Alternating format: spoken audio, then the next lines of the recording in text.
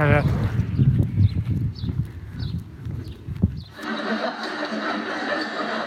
area in a Nando's between the front and back door is called the peri-perineum.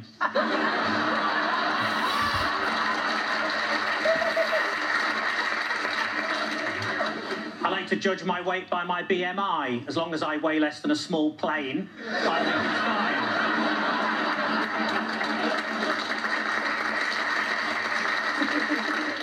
When writing a story about losing your virginity, it's important to always put it in the first person.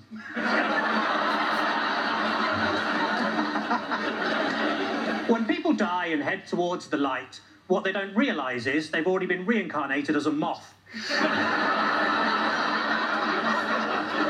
I can count the number of chainsaw accidents I've had on the fingers of one hand. I tell you what always catches my eye, short people with umbrellas. So the other day, I was doing the hoovering in my pants, and I thought to myself, how do my bollocks get this dusty?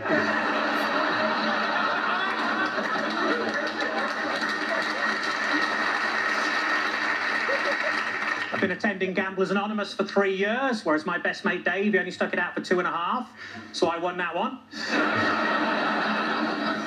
I like to think I'm a bit like Superman. For example, the other day I changed in a phone box from a man who really needs a wee to a man who's just had a wee. I pulled a sickie the other day, just one of the perks of working at the hospital.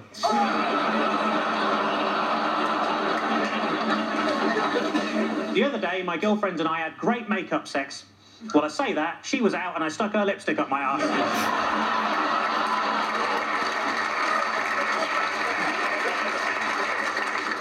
Because I'm worth it.